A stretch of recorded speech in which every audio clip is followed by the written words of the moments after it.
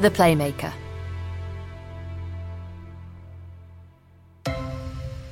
Hi, I'm Chloe, and this is The Playmaker. One story every day to make sense of the world of football. Today, the women footballers who've risked everything just to play the game. The great Bill Shankly once said, "Some people think football is a matter of life and death. I assure you, it's much more serious than that." Some football fans would agree. But what happens when football is literally a matter of life and death? You might not be expecting to hear the name Kim Kardashian on this podcast. But last week, she heard about a dangerous situation affecting the Afghanistan girls' football team. As female athletes, their lives were in danger from the Taliban, the fundamentalist Islamic group now running the country. The regime, who violently opposed the sort of freedoms we take for granted, were actively searching for female athletes and their families.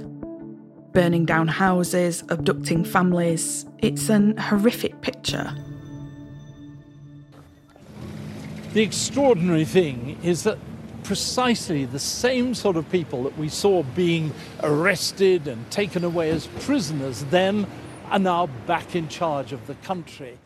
That's why, when the reality star heard about the situation from the Jewish charity Zedek, she paid to fly the team out of the country, all of them. She highlighted their plight to her 72 million followers on Twitter. It brought the group of 30 teenage girls and their families to safety in Britain, 132 people in total. Why the UK? Because the Leeds United chairman, Andrea Radrizzani, has offered every single member of the team a place on their youth development programme, which meant the UK government offered them visas. Moves are now underway to find them accommodation. And their new lives are necessary because, to be clear, the girls were in fear of their lives, and merely because they played football. It's too soon to know how important football will remain to them, but the fact is that football gave them a way out of Afghanistan. But who is the woman whose actions brought them here? And what is her remarkable story? Khalida Popal was born in Afghanistan in 1987. She loved to play football with her brothers. Except playing football was denied to her. She wasn't allowed to play in the streets with boys. I started taking football serious because that's where I found my power. That was my power, to stand for my right and say that the society cannot decide what I want.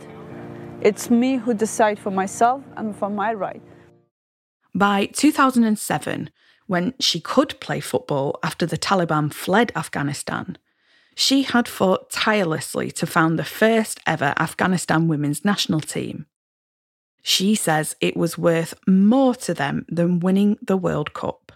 It was a success. Like wearing a jersey for the national team of Afghanistan, it was a victory for us. For me, playing with the national team jersey and seeing the badge in my chest and listening to the national anthem of my country, and seeing the flag of the country waving, that was the most amazing, beautiful moment in my life. Ordinarily, that might have been the end of the story. But in a conservative country like Afghanistan, women playing football was highly controversial.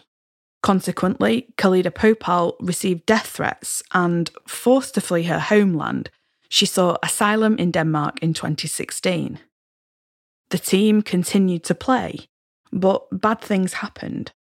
In 2018, when they met up in Jordan, they were accompanied by two men who committed acts of sexual abuse against them. FIFA banned the president of the Afghanistan Football Federation for life after ruling that he knew about the abuse. Despite this, football prospered.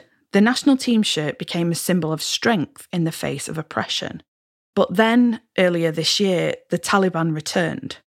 Afghanistan was under their control once again. Khalida Popal was forced to put safety first. Today, I'm calling them and telling them take down their names, remove their identities, take down their photos for their safety. Even I'm telling them to burn down or get rid of your national team uniform.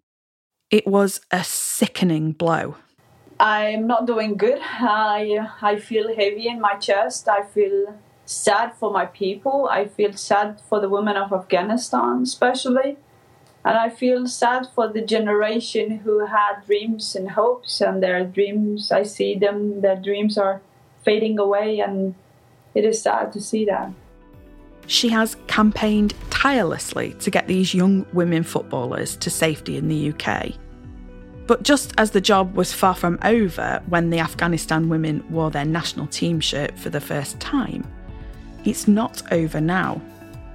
She says she still has 3 lists in her hand for footballers, volleyball players and young orphans, all of whom need a country to welcome them. Khalida Popal will not give up until they are safe.